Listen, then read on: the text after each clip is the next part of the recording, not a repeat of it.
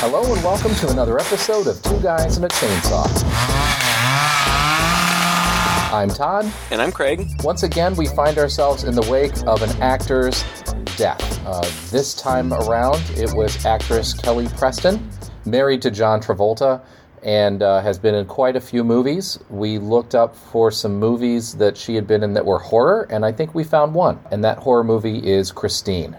So this week we are doing John Carpenter's Christine, written by Stephen King, as a tribute to Kelly Preston.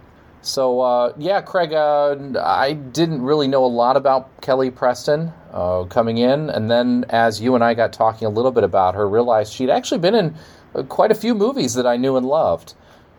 Space Camp from the 80s, Twins. You mentioned she met John Travolta on the set of a film called Back in the USSR. Is that right? I think that's what it's called. I remember that song featured prominently in the movie. It was a goofy movie about how the KGB was setting up this town in Russia where they were trying to imitate Americans. And basically what they were doing is they were training spies. But the town that they set up was like a 1950s town. And so they brought in John Travolta and some other guy, they didn't know what they were doing, but to modernize the town so that the spies would be better or whatever. It was a really goofy movie, but she was really cute in it. I think I picked Christine because, it must have just been the first horror movie that I saw that she was in. I think that she was also in From Dusk Till Dawn, maybe? She had some part in it, huh? Was it a big part or a small part? Well, I don't know.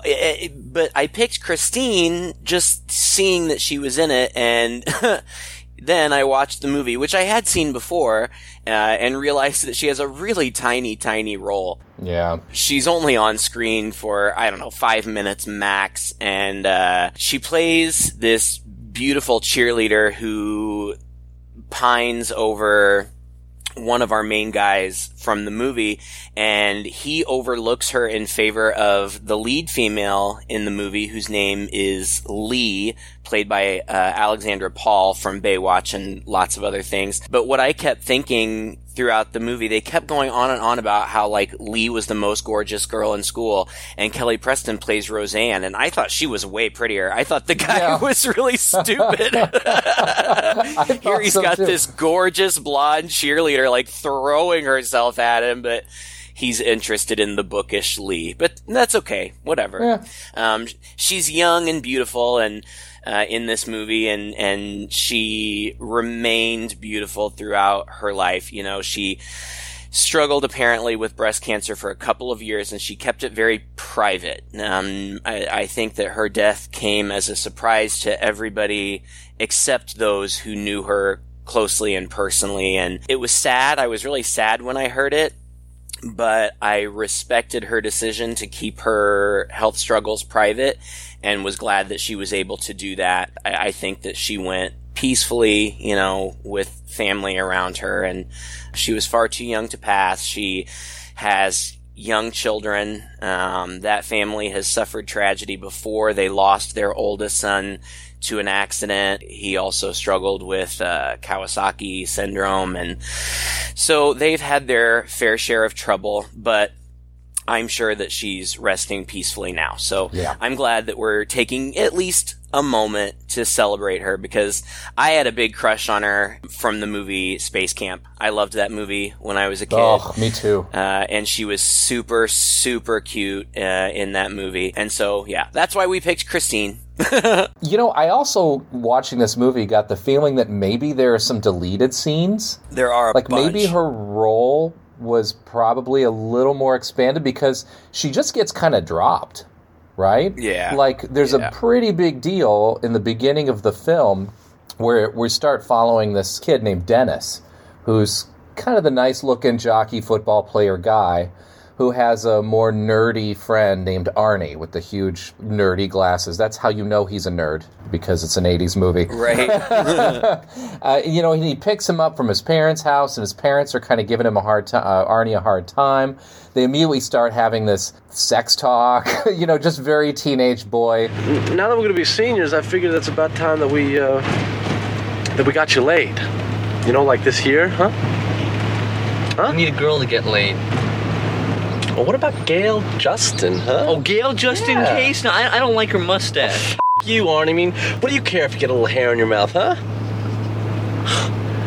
Okay.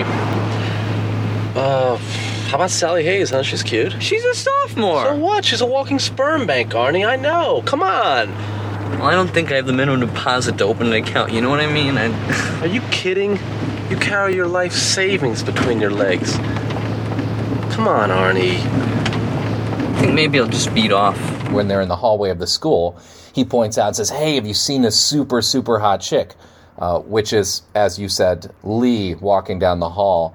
And in the meantime, there are these little bits where Roseanne is trying to flirt with Dennis, kind of flirts with him. He kind of gives her the cold shoulder. He kind of looks over her shoulder. You know, there's a bit in the library where he finally approaches Lee. Roseanne thinks he's going to be approaching her, so she kind of perks up, and then he walks right past her. And I feel like we never see her again after this. We see her one more time. She's cheerleading at a football game, and still, you know, watching Dennis, you know, fawning over Dennis. And then I think that's it. I think you're right. I don't think we do see her again. Hi, Dennis. Oh, hey, Roseanne. How you doing? I'm okay. They gonna let you play football this year? Oh, yeah. I mean, Doc says I'm as good as new. Then I guess I'll be seeing you out there. I hope so. Well, TTFN. And so, you know, there's not much to say. You know, I think Kelly Preston was a perfectly fine actress. You know, I never had any negative criticism about her performances. She's just, you know, very beautiful and charming. Somebody that I would have certainly been drawn to as a young man. But you're right, she's just not given a whole lot to do here.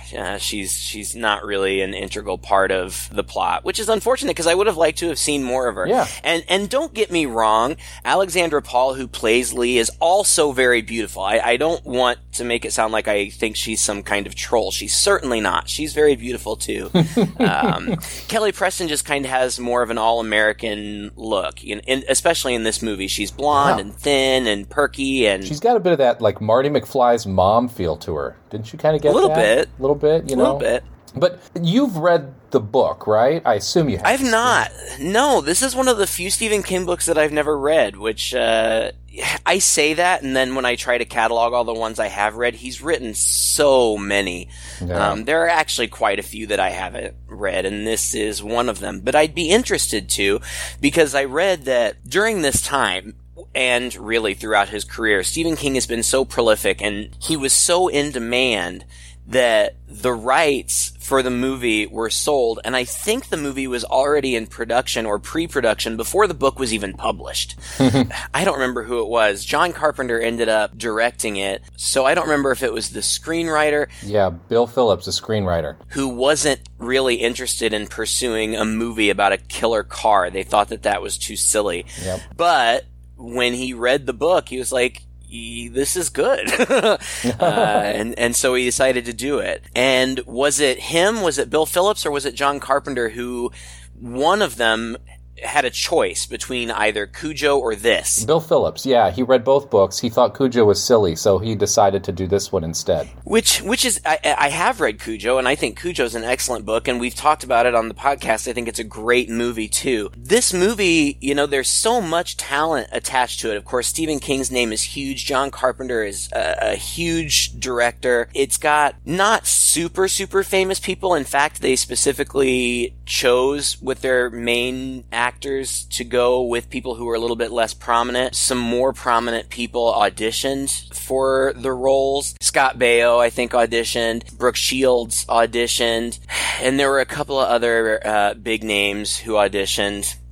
They decided to go with some lesser known people, but there's a bunch of teen boys in the movie. There's our two main ones who you've already mentioned, and then there's basically like a group of bullies. And that group of bullies is like a cornucopia of teen male actors from the 80s.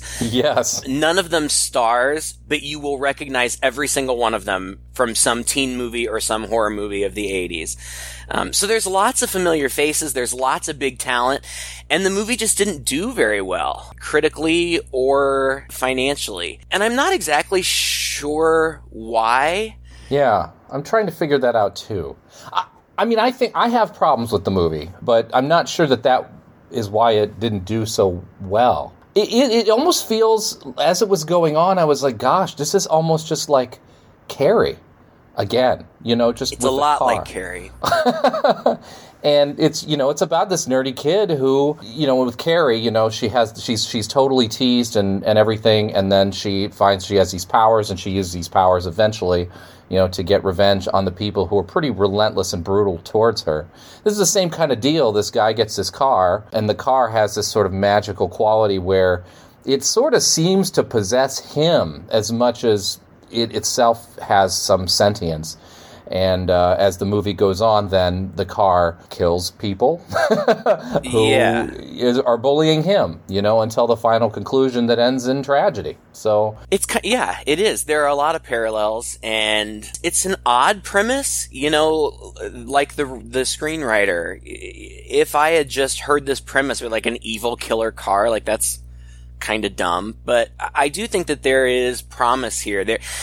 Even though I haven't read the book, I know that there are some differences between the book and the movie. In the movie, the first scene that we see is the car on the assembly line. Like, it looks like it's done, but it's still on the assembly line. The song Bad to the Bone is playing over this opening scene, and the car injures an inspector and then kills another guy who gets into it and drops some cigar ash on the seat. And it doesn't really show how it killed that guy. His body is just discovered. So the movie suggests that this car is just inherently evil, like off the assembly line. Yeah. In the book, it was just a normal car, but then the guy who owned it became so obsessed with it that somehow he developed some kind of like psychic bond or something with it that gave it sentience and allowed it to do things. That's mentioned in the movie, like the previous owner is mentioned, and the things that happened to his family, like the deaths of all his family were somehow tied to the car and his death. Yeah. But the book suggests that it was that relationship, that bond between the car and the owner that gave the car its energy. And in the book, when the original owner died, Christine, the car, lost that energy. And that's why when Arnie discovers the car, within the first 10 minutes of the movie, he kind of falls in love with it and starts fixing it up. It's like he reignites that energy. And we see it in various ways. He fixes up the car himself the first time. But then once he's established this bond with it, the car starts to be able to regenerate itself. It starts to be able to do things on its own. Like, he doesn't even have to be able to drive it. We see throughout the course of the movie that the mileage keeps rolling back as though it's gaining energy. Yeah. That's a cool premise, actually, like that notion. It is. And I don't think that it's executed poorly. What I found myself thinking was that this would have been better suited for like an hour-long episode of an anthology. Yeah. I just didn't feel like there was really enough meat to the story for almost 2 hours, because the movie is an hour and 50 minutes long. It felt a little overly drawn out. I think that it could have been paced a little bit better, but of course they're going for a feature film, and so they need a certain length so they can put it in the theater and make money. So I get that. Yeah. I also felt like it was a bit padded. And, that's why I asked if you read the book, because as we all know, Stephen King's books can be pretty long, but they're usually pretty involved and intricate. Yeah. And so the story that sometimes gets translated to the movie is considerably different, or is missing key elements of the book, usually abbreviated for time.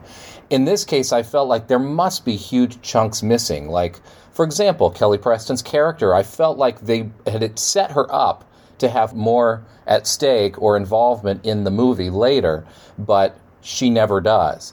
And I sort of felt the whole movie was a little chunky this way, where it lost focus, or I should say it just changed focus a lot. usually with the film, there's kind of a focus on one main character's story. Like, we more or less focus the story, the plot, around one main character. In this movie, the way it starts out, you start to feel this is Dennis's story, or at least that everything's being told through his lens. And I guess it kind of is, but there's so much of Dennis in the first, at least, quarter, if not third of the movie. Then when Arnie starts, acting weird, there are huge changes. Right. It's like we don't get to see Arnie's transformation. We spend a bunch of time following Dennis, and then the next time we see Arnie, boom, he looks a little strange, and he's kind of got his collar popped out on his shirt. And then weird stuff happens, and Dennis is concerned.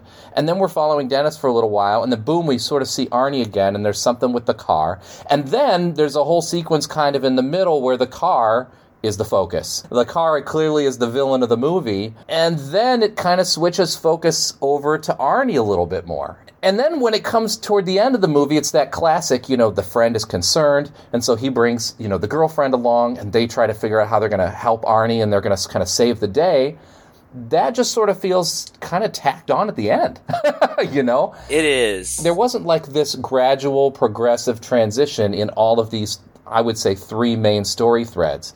It was like we just got bits and pieces of it, and it would jump from thread to thread being the main focus of the movie. So it led to some moments where I just kind of scratched my head thinking, yeah, I guess this is the limitation of a killer car movie. It's just a car. I mean, right. It's like the killer doll movies. This thing, climb a ladder, go to the second floor, and you're away from it. And so how sinister can you make a car through a whole 2-hour movie? Right. I agree with what you're saying, is that the focus is weird because in the beginning, like you said, it seems like it's focused on this relationship between this kind of nerdy guy and this popular guy. And Dennis, the popular guy, is played by John Stockwell. Again, very familiar. He was one of the pilots in Top Gun. He was in a cute sci-fi movie, My Science Project, from the 80s that I really liked. He's still working. He was in Turistas, but he's like the nice jock.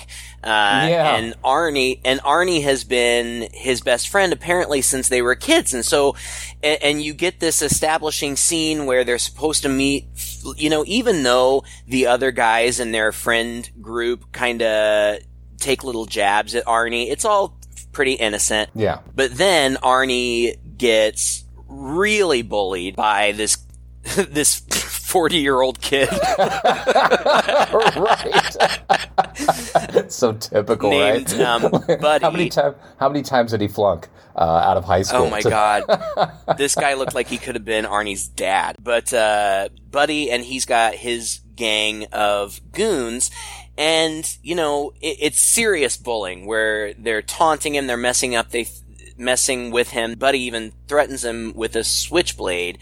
And Dennis intervenes, but he's no match for a whole gang of folks. It eventually gets broken up by a teacher, and the bully vows, for whatever reason, to get Arnie later on, which is kind of stupid. Like, Arnie never did anything to him. You singled this kid out. You picked on him. You got in trouble for picking on him. It's not his fault. But I guess that's bully mentality. Arnie admitted under pressure from the teacher that broke things up that the bully had a switchblade on him. But yeah, that's it. You're right. It's just, it's a little silly. And it doesn't have that. This is where it is so different and so inferior, I think, to Carrie, is because we spend so much time with Carrie. And she is such a sympathetic character. Right. Whereas Arnie is just like this nice, kind of goofy guy, doesn't really do anything wrong. Most people seem to think he's okay and kind of like him, except for this group of bullies who are dicks to him. And his main problem is his parents. Now, Carrie, right, one of her biggest problems was her mom. But, right. Arnie's parents come across, as most of Stephen King's parents do in all of his novels, as just overbearing. Yet, they're not Carrie's mom.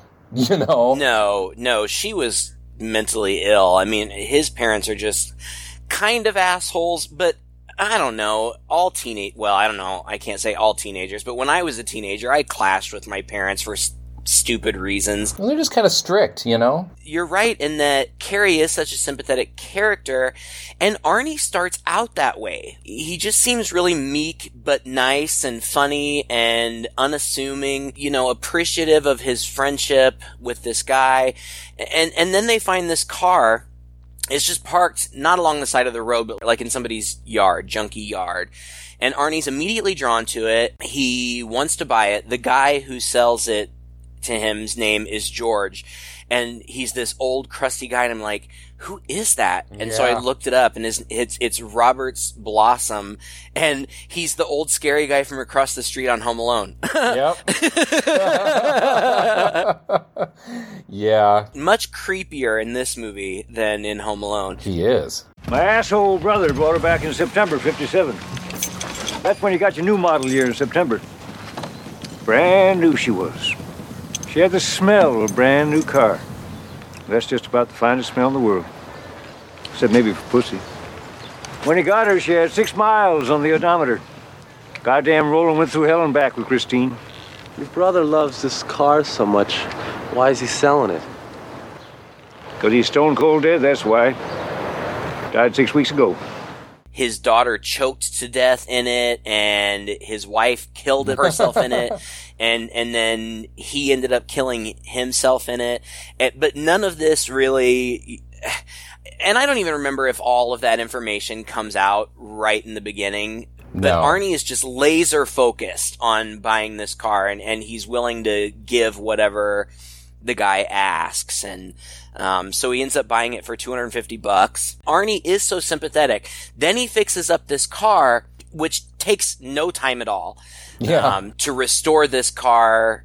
His parents won't let him have it at home, so he has to take it to this like self-service garage with this crusty old guy who lets him keep it there and lets him use like spare parts from the junkyard so long as he like helps out around the shop and stuff. But it doesn't take him any time to restore this car to mint condition. Yeah, and where did he get these skills? Well, he said that he was taking auto shop, but like he had just started taking it that year. Like, I don't think you learn to completely restore a car. Maybe it's the supernatural influence of the car. I don't know. Could be. But my point is, the moment the car is done, Arnie changes like that. He gets confidence and cocky. Yeah, and like he stops wearing his nerdy glasses and he starts, you know, wearing like hip clothes. But not just that, he also immediately starts getting pretty jerky. Yeah. One of the first things that Dennis notices it, you know, at first, and they kind of talk a little bit, and like Arnie's standing up to his parents more, but that's really, really quick. And then the next thing we see is Dennis is playing football, and Arnie pulls up in the car and like, you know, like some cool guy jacket or whatever, and he's got Lee with him. And Arnie knows that Dennis was interested in Lee. And so it just seems kind of out of character that he would pursue this girl that he knows that his best friend was interested in.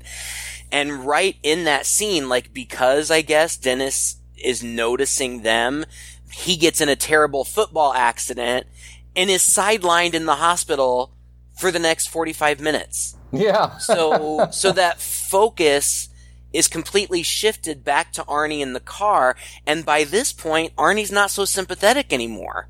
Yes. Well, he's kind of like the villain of the movie, and that becomes a little problematic, right? Because who do you root for? It's not like this sort of... there's a sense of possession, right?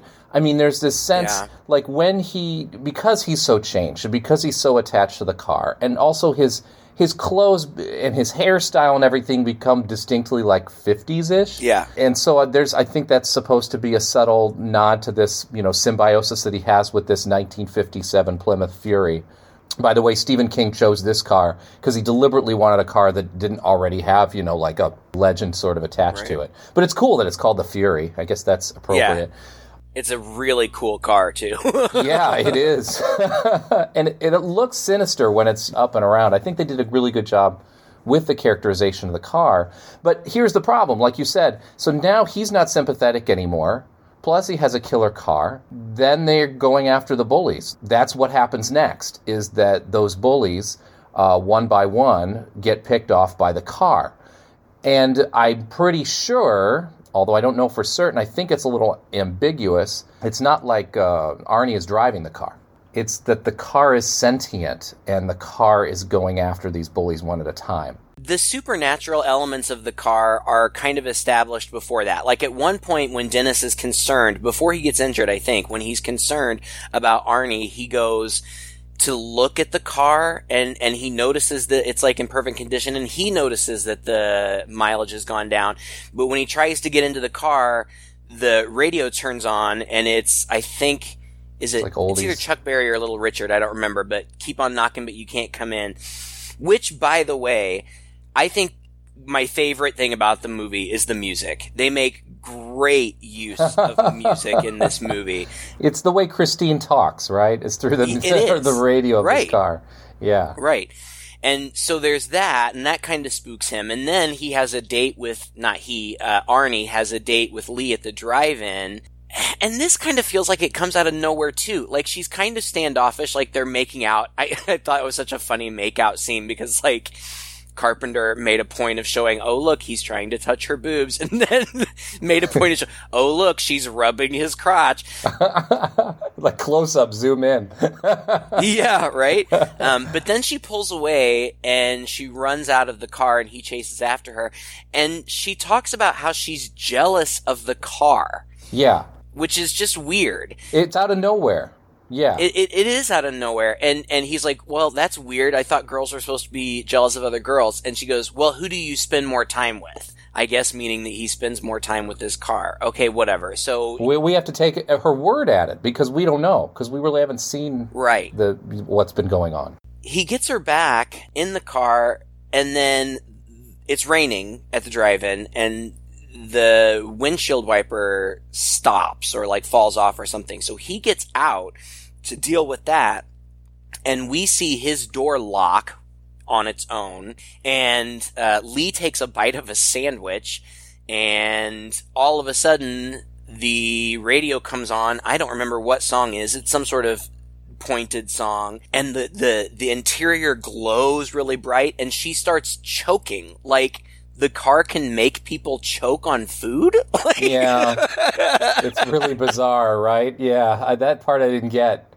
And he's unable to get in, she's unable to get out, and somehow a guy who's walking by, does she open the door or he breaks a window? I don't know, something happens. She gets it unlocked on her side. Arnie's on the driver's side trying to get in, but it's locked. She gets her side unlocked, and somebody else gets her out and gives her the Heimlich maneuver, and she's okay, but she's all shaken up by it, and that kind of, it's not the like straw that breaks the camel's back, but their relationship is really strained after that. Yeah. I guess he apologizes to her, and that leads up to what you were talking about. The next day, they're together, and he says, look, I just have to stop by the garage to get my wallet out of Christine. Like, it seems like, they're not going to take the car because she's weird about it or whatever. But when he goes in, he finds that Buddy and his gang have completely destroyed the car. And we got to see that happen. Yeah, that was kind of cool. I'm sure they had a lot of fun actually smashing that car up. Probably. They went through, I read that at least 15% of the budget of this movie was on cars alone. They went through like 15 or 20 different cars. It was more, like 28, I think. Not all Furies. Some of them were, cars that kind of looked like it, and some of them were plastic and things like that. But yeah, I even car enthusiasts were actually a little pissed when they saw the movie, to think that so many cars of these classic cars had to go through the ringer for it. Right. But on the other hand, it highlighted this Fury, which before, nobody knew about. So what are you going to do? It's like one or the other. And yeah, and so because Christine got beat and smashed up, he is furious and he's pissed. And he lashes out at her. Yeah. Like, not violently, but nearly, very aggressively. Like it's her fault or something. Oh, you wanted to see this. It's all a little contrived, I think, or at least it's kind of pushed on us. Like if there was something that kind of built up to this, if there's some earlier encounters that they had, or, something we could kind of know about this, more detail about the strain of their relationship, maybe this all would have kind of come off. But it's just like, Arnie's going a little crazy. Well, I think that what what's meant to be implied is that it's the influence of the car that's making him be this way. But it's like, it's a symbiotic relationship. Like, they feed off of one another, Arnie and the car. And it's having a negative influence on him. Because in moments, he still tries to be sweet and nice to her, but he's just on edge all the time. And especially now. But that's when, after he chases her off, he kind of starts talking to the car, and he says, it's going to be okay. We'll fix you. And we hear like some crumpling metal. And when he stands back, he sees that the engine has repaired itself. And so he takes a pause, and then he just says, okay, show me. Oh, as though he kind of knows. Yeah. It's so weird. But it's an amazing scene then when the car reconstructs itself. It's fantastic. The special effects here are just great. He stands back in the spotlight, and we get these close-up images of the car and the panels that were crumpled, uncrumpling and snapping back to nothing. Of course, this is all done in reverse. But It's so convincing that it's great. I mean, it's a delicious scene to watch, and the sound design here is amazing. Actually, I think the sound design in the whole movie is quite good. Both the sound and the, when you've got a car movie, you've got to have good sound design, right? But yeah, that and the music is both pretty good, and John Carpenter did the music as well. I've always enjoyed John Carpenter's scores, even though you can kind of tell them from a mile away. It's not orchestral, John Williams type stuff, but he can really bang on a synthesizer. Actually, the music reminded me, now that I went off on that tangent, the music reminded me a little bit of Halloween. I mean, it almost felt like a modification of the Halloween score. Yeah, all of the neighborhood scenes, like like Arnie's parents' house, the neighborhood they live in, that was all filmed in the same neighborhood that Halloween was filmed in too, and so that it's very reminiscent in look of Halloween too. So here we are. That marks the point, right? Exactly. So here we are. I mean, that sets up kind of I don't know, I guess what you would call the scary part of the movie. Yeah. Which is just, like I said earlier, watching the car go after these people. So it goes after the big bully first, Buddy or whatever. No, it goes after one of the other kids first. Yeah, one of the other kids. The guy that the fat one. The fat one. I don't know the actor's name, but I recognized him. He played the gross older brother in The Curse, which is a movie we should do sometime. But apparently, this is the kid who took a dump on the dashboard of the car when they destroyed it. And so he's the first one to get it. Now, Carpenter made the decision to black out all of these scenes. These death scenes happen at night. And Carpenter made the decision to black out the windows so that you couldn't tell whether Arnie was driving the car or not. And I was a little bit unclear, especially in this first one, whether or not Arnie was driving the car. Right. Later on, we know that when the other bullies get killed, he wasn't. We know that for sure. Yeah. But in this first one, I don't know. And so I don't really know if we can even really implicate Arnie in these murders. No, I don't think we can. There's a possibility that he had nothing to do with it. Now, he's not upset about it. In fact, he thinks that they got what was coming to them. But I don't know that he actually perpetrated it. I think it was just the car. Well, there's nothing, right? There's absolutely nothing about this. We don't really get Arnie's reaction to the murders. We don't get any of Arnie talking to Christine saying, "Oh, I can't believe what you did," or "I'm glad about what you did," or anything like that. I mean, there's nothing. It's just, end scene with Arnie, start scene at night with one of these bullies, and the car is going after them.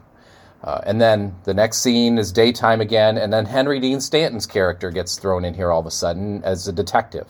And he feels just thrown in here as well. He's only got like a couple small scenes, and it feels like almost the obligatory detective who pops in, who's supposed to put some additional pressure on the antagonist or whatever of the story. But it's a little weird.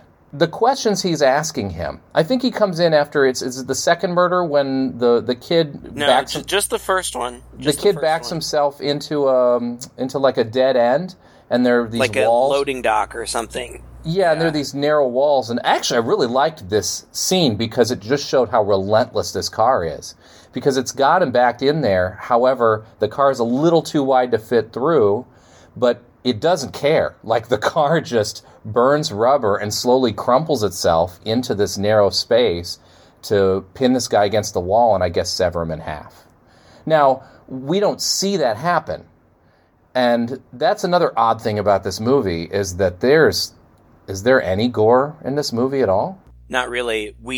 I mean, we only see the aftermath of one death. Like I have a feeling that you're absolutely right. I think that this whole detective subplot must have been severely truncated from the novel. It just kind of serves to antagonize Arnie more. But it's not a real threat. Not really. I mean, because the car is supernatural, like, what is he going to discover? I don't know. I mean, he tries to press him on it, but the detective doesn't really have a leg to stand on.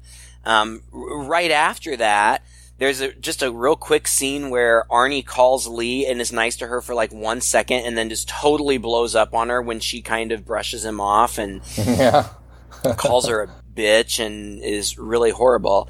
And then we get another scene of Christine going after the other bullies. And she chases Buddy and one of his friends in Buddy's car. And they end up at a gas station where the bullies get out and Christine smashes the car. And one of their other bully friends works in this service station. The only one left outside the service station is Buddy. The other two end up inside. And Christine just drives into the gas station and blows it up. Yeah. Like, takes a whiz. Pretty much. Takes a whiz of gas on the floor of the gas station and then runs out and blows it up. Yeah, the whole place explodes. It's a really cool scene. I mean, it's going to be tricky. And this is kind of what I've said earlier. Like, it's a killer car. It's got to stay on the ground. It's got 4 wheels. It has limitations. All you got to do is climb a ladder or something, get away from it somehow, or behind like a brick wall. But this car is pretty relentless in what it's willing to smash through. And because we've already seen that it's able to regenerate itself, we as an audience understand that it doesn't matter how smashed up this car gets. It's going to be able to go. Yeah, right. Puncturing the tires aren't going to do anything. The front end gets smashed up, doesn't matter. So it's pretty brutal, in how it goes after them into there, I think. This part of the movie, I really felt like was Jaws with a car. That's what it felt like to me. The car felt like the shark from Jaws, and it was just relentlessly after these people. But and the big explosion, like the whole service station explodes, and it's a huge explosion, and it looks great. But you get the suggestion that Christine kind of crushes one of the bullies in the gas station, and then the gas station explodes. So you know that both of the ones in there were killed, but you don't really see it. Yeah. And then another amazing part, Christine comes rolling out of this inferno and she's totally engulfed in flames. And it's so cool. It is so cool to see this car totally engulfed in flames driving down the road.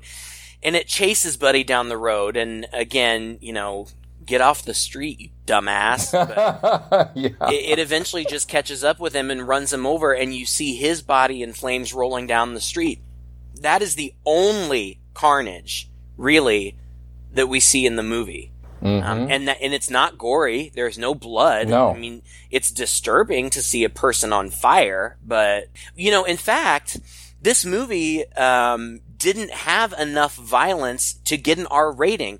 And the only other option at the time, because PG-13 wasn't an option yet, was PG. So Carpenter intentionally inserted a whole bunch of fucks into the movie so that it would get the R rating, because they thought if it was PG, nobody would see it. And they were probably right. Well, then later they were criticized for the language of the movie. So, but you can't win even though way. the movie wasn't super financially successful, had it been rated PG, I mean, I think that would have been the last nail in the coffin. Nobody wants to see a PG-rated horror movie, not if they're not usually, not from Stephen King, Right.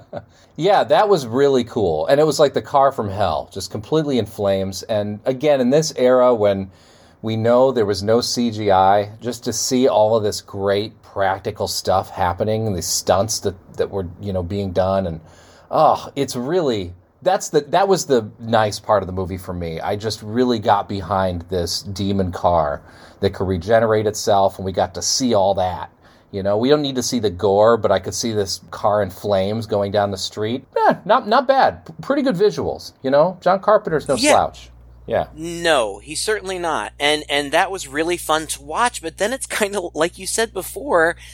Then the movie takes a turn. Like, that chapter of the movie is over. The bullies are all dead. Yeah, Christine has nobody left to kill. Right. There's no enemy anymore. So now what? And so now things get weird. Okay, and I have to say that Dennis seems like a really, really nice guy.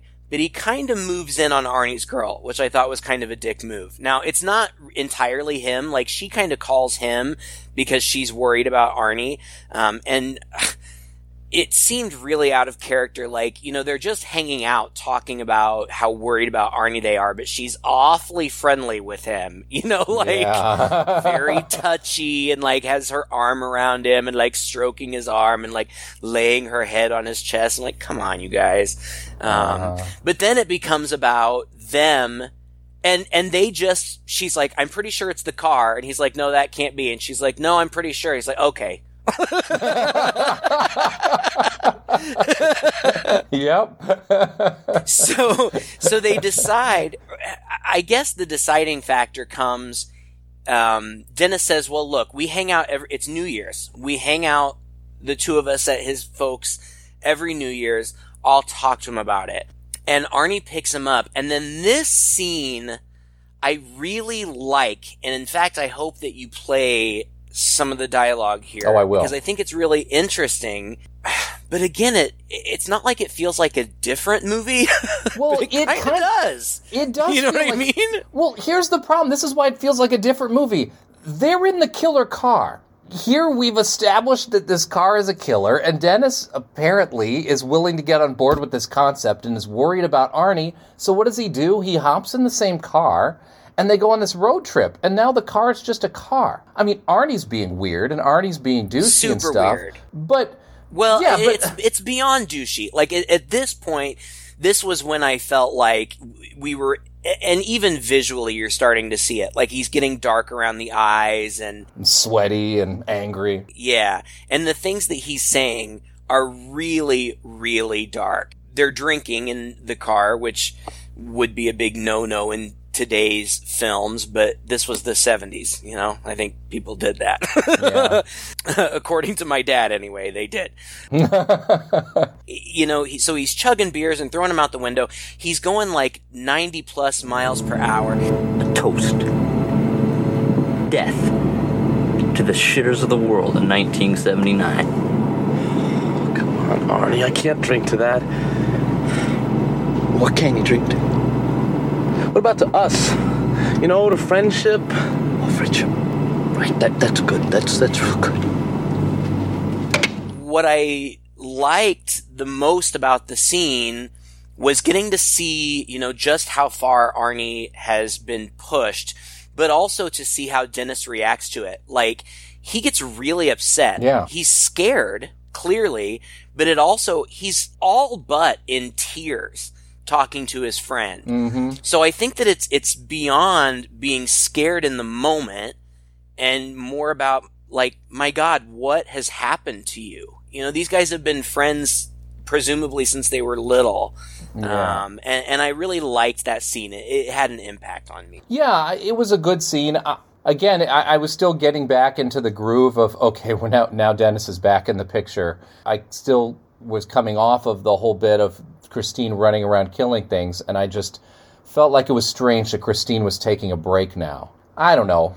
What are you going to do? But, I mean, if I were Dennis and I thought that Christine was this killer car, I would have invited him out for pizza somewhere. I wouldn't have gone down the road with him drunk inside this car. And I was kind of hoping thinking something might happen. I thought maybe the car would kind of turn on Dennis a little bit, or something weird, kind of between Christine and Arnie, especially because Arnie goes on this big thing about, let me tell you about love. Let me tell you a little something about love, Dennis. It has a voracious appetite. It eats everything. Friendship, family. It kills me how much it eats. But I'll tell you something else. You feed it right, and it can be a beautiful thing, and that's what we have. When someone believes in you, man, you can do anything, any fucking thing in the entire universe. And when you believe right back in that someone, then watch out, world, because nobody can stop you. Then nobody, ever. I felt like he's describing this connection that he has with this car that he's driving and he's holding and all that stuff, but nothing else is really coming across visually, Yeah, visually yeah. And I get what you're saying, but kind of the way that I interpreted it is that as long as Arnie's happy, Christine is happy. She wasn't just going out murdering people at random. It was vengeance. Right. And so she doesn't really have any reason to do anything now. Now, that's a good point. I think had things transpired differently and Dennis had continued to try to get Arnie away from the car, then I think that would have been a problem. And it is. Good point. Because that's what they decide. Lee, after all of this, Lee and Dennis come up with this plan. Dennis carves into the hood of the car the name of the garage, and it's like the name of the garage tonight or something like that. And Lee's like, "Are you sure he'll come?" And he's like, "Yeah, he'll come, or Christine will come." Their plan is to ambush the car in this garage. Yeah. Dennis hotwires a bulldozer, and they're going to ambush the car. Well, Christine's one step ahead of them. And at this time, Arnie is behind the wheel. So I think that at this point, we're supposed to kind of get that the unholy union is complete. It's not just Christine doing things on her own, whether it's her influence or whether it's just the culmination of their relationship. He's aware of what he's doing. Yeah. And in this moment, he's prepared to kill his best friend and the girl that he had professed love for throughout the rest of the movie. And I think that's kind of the turning point, the point of no return for Arnie, which is sad because I wanted Arnie to be okay. Yeah. And we can talk about, that scene. Yeah, he comes crashing in. I was a little unclear of what exactly their plan was. He was in the bulldozer, but she's on the ground. And maybe they just didn't get quite set up before Arnie and Christine came in. Christine and Arnie were laying in wait.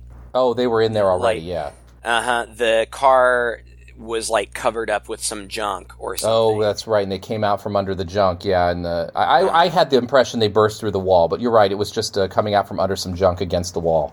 Yeah, so they come out and they start attacking him, and immediately he's going after her, the girl. She's able, there's a lot of driving around in this small space, but she's able to kind of maneuver herself against a wall, and Dennis is able to maneuver the bulldozer to protect her. But just before that, it's rough because Arnie in the car goes after Lee. She's in the office or whatever, and the car crashes into the office, but Arnie is ejected through the windshield and at this point stabbed. Yes. At this point, yes. In the very beginning? Sure. Oh, I thought it was about halfway through. Yeah, you're right. She ends up in the office at some point. Yeah, and he crashes through the car crashes into the office. And Arnie gets ejected through the window, and he's laying there, and you see, as the picture kind of pans around, that he has a huge piece of windshield glass jutting up through his back and out his front. In his dying moments, he reaches out and caresses the grill of the car. And then he dies, and that was such a bummer, because, I thought they'll destroy this car, and the spell will be broken, and he'll be okay, and he'll be sorry, and I really kind of wish it had gone that way. Yeah. But it doesn't. He dies. And then the car continues to pursue them, and like you said, I don't know, there's a whole bunch of business where Dennis, like, protects her with the bulldozer. I don't remember. I think it's right after it crashes into the office. There's a period of time where the front end is really messed up. Yeah, looks like teeth. Yeah, it looks like teeth. And I thought that looked so cool. Oh, yeah. I mean, without giving the car a hugely, like, well, it's got these supernatural qualities, but without being too overdone with it, just the way that it was smashed up, the way that the front end ends up looking at times, it looks angry. Mm-hmm. But then, you know, like you said, it's got these teeth, it kind of runs around, but then it sort of regenerates itself and it goes after her, and she is pretty immobile there. Dennis is able to get behind the car as it's going after her and smash the bulldozer down on top of it. So it kind of stabs the car with the bulldozer as it's inching towards her. And the thing about this bit I thought was really good, like, again, the relentlessness of this car. Mm-hmm. The utter relentlessness of this car. Like, we know it can regenerate. This huge bulldozer's in it. It starts to go on top of the car. And it's not an easy go. I mean, it's going over the top of the car, and then it slips back and kind of falls off and then goes over it again. The whole time, Christine is moving forward slowly and slowly and slowly, like, you know, like a dying person crawling towards someone, you know, reaching out. Yeah. It's so intense, and the sound and the noise and the crunching and the grinding of the metal and this heavy thing on top of it. And finally, it just utterly gets completely through it, smashes the whole car through and through, kind of squeezes the front out its mouth, and Christine kind of is done. I guess it's just a little too smashed for this, and the next... I loved it. I loved it when the bulldozer was rolling over it, and it was smashing it and smashing it, but the car just kept regenerating. Yeah. And the car radio was playing "Rock and Roll Will Never Die," Yeah. and I just like, you can't kill me. Yeah. It's so funny. But they do. They finally get it crushed, and like the headlights go out and the radio stops playing, so it's like it's dead. And the next scene we see is in a junkyard where they've had the car compacted. It's a silly scene because the two survivors are standing there with the detective. Like, did they tell the detective the truth and he believed them? It's so weird. And as they're staring at it, they hear radio come on with some music, and they're like, huh! And it turns out to be a guy working in the junkyard walking by with the boombox behind him. Yeah. It's a little fake out. That was funny. But then the camera, you know, slowly kind of dollies in on the little square that is Christine now, and a little bit of its part sticking out there quivers for a second, and then we get credits. So, yeah, I found the movie to get a little tedious. I think that third turn of events, you know, I was pretty ready for the movie to be done because I got what was going on. Okay, Arnie's freaking out. Guys, just like take care of whatever you need to take care of, and let's finish the film. I was a little disappointed that I'm not a gore hound. I was a little disappointed it wasn't, with so many great special effects and cool things in this movie, that it wasn't a little more R-rated. But that's fine. And I thought the music was great. I thought the sound design was great. The story was just okay. It's probably not one I'm going to go back and see again, I think, just for all the reasons we've outlined here, that it just does kind of loses its focus. And for me, you know, became a little tedious to watch.